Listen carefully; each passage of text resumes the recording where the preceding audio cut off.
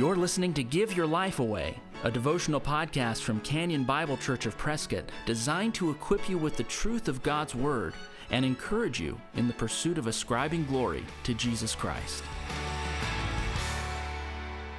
Welcome back to the Give Your Life Away podcast.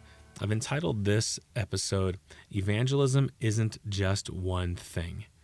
And what I mean by that is a lot of times when people think about evangelism, they think that evangelism is street preaching. Or when I say evangelism, I mean walking up to someone you've never met before on the street and getting into a gospel conversation in the first 30 seconds. So a lot of people think, well, I can't evangelize, or I'm just not that way with people to be able to walk up to someone on the middle of the street and do that. Well, that's not what evangelism is. That may be a part of it or one avenue of it, but that's not the sum and substance of evangelism.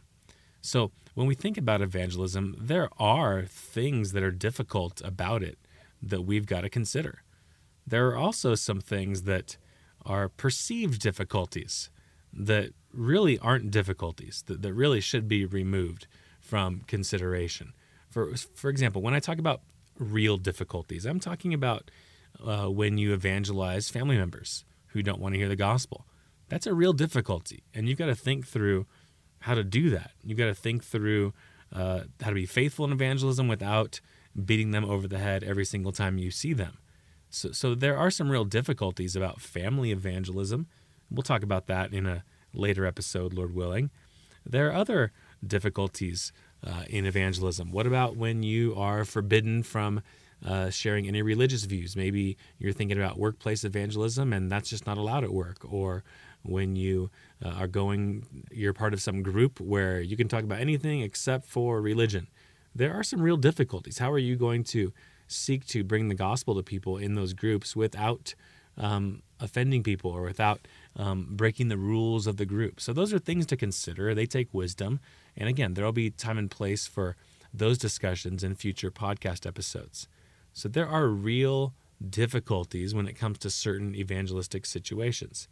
However, sometimes there are difficulties that people will mention about evangelism that really shouldn't be difficulties. Sometimes people are trying to simply find an excuse as a reason not to evangelize. They're looking to say, well, this thing's difficult, therefore I can't evangelize. Or God didn't wire me to do this type of thing, street preaching, so I can't evangelize. So one perceived difficulty that I want to shatter is the idea that evangelism is only done one way. I can't do evangelism because I'm not good at just instantly talking to people on the street about Jesus. Or I can't do evangelism because I just don't feel called to go door to door and tell people about Christ. So do you see why this is a perceived difficulty? There's sometimes the idea that if I don't do evangelism in the environment that I'm most afraid of, then I'm not really doing evangelism. I mean, evangelism can't be me having a normal conversation and an easy conversation with a normal person, can it? Well, yeah, it could be that. So at our church, for example, we try not to make it seem as if evangelism can only be done one way. So, hey, we're doing evangelism this weekend. We're all going door to door in our neighborhoods to share the gospel with people. And then maybe a few weeks later, hey, we're doing evangelism this weekend. We're all going door to door. And a week later, hey, evangelism outreach. We're all going door to door. No, evangelism can be done in a number of ways. So I think it's really unhelpful to think of evangelism taking place in just one certain way, one certain avenue. Similarly, I don't want people to think that evangelism is only done when you interact with a stranger and immediately tell them the gospel. So it's only evangelism if you've never met them before. And it's only evangelism if you get to the gospel in the first 30 seconds. So sometimes when people are kind of kicking against the idea of evangelism, they'll throw out one of these things to kind of use as an excuse. Well, I'm just not good at going door to door. Well, I'm just not the typical guy that stands on the street and preaches the gospel. You don't have to be a faithful evangelist. So let's take that excuse and take that idea and really throw it out, because evangelism isn't just one thing. My prayer for Christians is that they'd have an evangelistic heart. They'd have this evangelistic heart that would lead to an evangelistic lifestyle. They'd want to be engaged in evangelism in whatever ways the Lord providentially puts in front of them. They have gospel conversations with the fellow parents at Little League, or the fellow parent at Little League practice that they've been kind of standing next to for the last 2 months as they watch their little kids play baseball. So there would be inside of them this desire to see people come to Christ, and hey, we've been standing here for 2 months. I'm going to pray about bringing the gospel to this person. Or they have a gospel clarifying conversation with a distant relative as they find themselves sitting on a lawn chair next to each other for an hour and a half at a family reunion. But inside their heart, before that family reunion even took place, there's this desire to see people come to Christ. They just happen to sit next to a long-lost aunt, and they're sitting there for an hour and a half, and they start talking about the gospel and Jesus Christ. I'd hope that there'd be people who had this desire in their heart, so that whatever environment they walk into, they're praying, Lord, give me opportunities. So maybe it's praying about reaching out to a neighbor. You've moved to the neighborhood and you've been around for a few months and got to know some people, and just praying that, Lord, let this conversation be one that could be directed to the gospel, or they can hear about Christ and all that he's done. So evangelism is really something that should be a lifestyle in us. It's something that our Lord called us to do. It's something that we do because we have compassion on people. We care for them. We want Christ to be glorified in their life. So to treat evangelism like some kind of church program that your pastors want you to feel guilty about not doing is a completely wrong way of thinking. So let's not make any excuses about not being equipped for a certain type of evangelistic ministry. Let's not do that. Let's ask the Lord to give us a heart that wants to make the gospel known in just different environments, wherever the Lord has placed us. So evangelism shouldn't be defined by the most scary situation you can think of. Before I finish, I do want to make one more point. I've argued that evangelism is really a heart issue. There's no rule that says if street preaching makes you nervous, then tough, because that's the only kind of evangelism that you should be doing. There's no rule about that.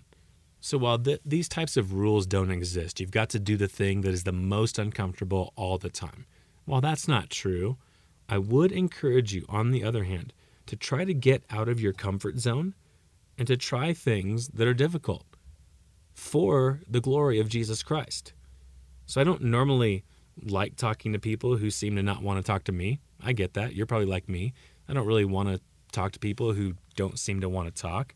But I think it's good sometimes for me to take my desire for comfort and to really place it lower down on the priority list, and to try to engage thoughtfully, kindly in a conversation with people that kind of really are always too busy to talk.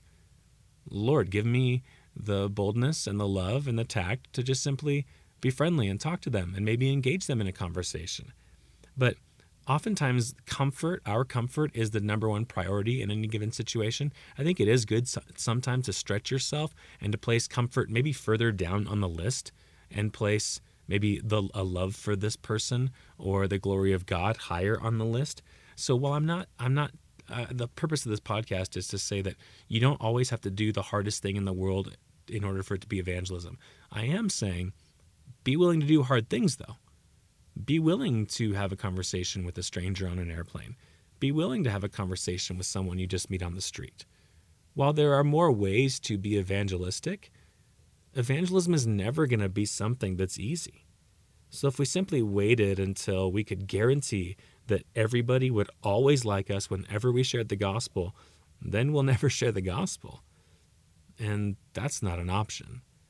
And it's not something the Lord said would be normal for us. So, again, to wrap up, evangelism isn't only doing the thing that's the hardest thing for you to do. It could simply be a casual conversation with a neighbor. It doesn't have to be walking up to someone you've never met before and telling them about hell in the first 15 seconds. So don't make evangelism harder than it needs to be. Just have an evangelistic heart. But secondly, don't be afraid of the difficult thing. Get out of your comfort zone. Talk to people. Try things. Do it because you want to honor the Lord and you love the person. Whether they respond rightly or kindly, I should say, or not, is not up to you. And really, it doesn't matter. You just be faithful to represent the Lord. If you've been encouraged by the Give Your Life Away podcast, please share it with a friend. And if you'd like to get in touch with us, you'll find us online at canyonprescott.org. Thanks for listening. Join us next time for Give Your Life Away. We are alive.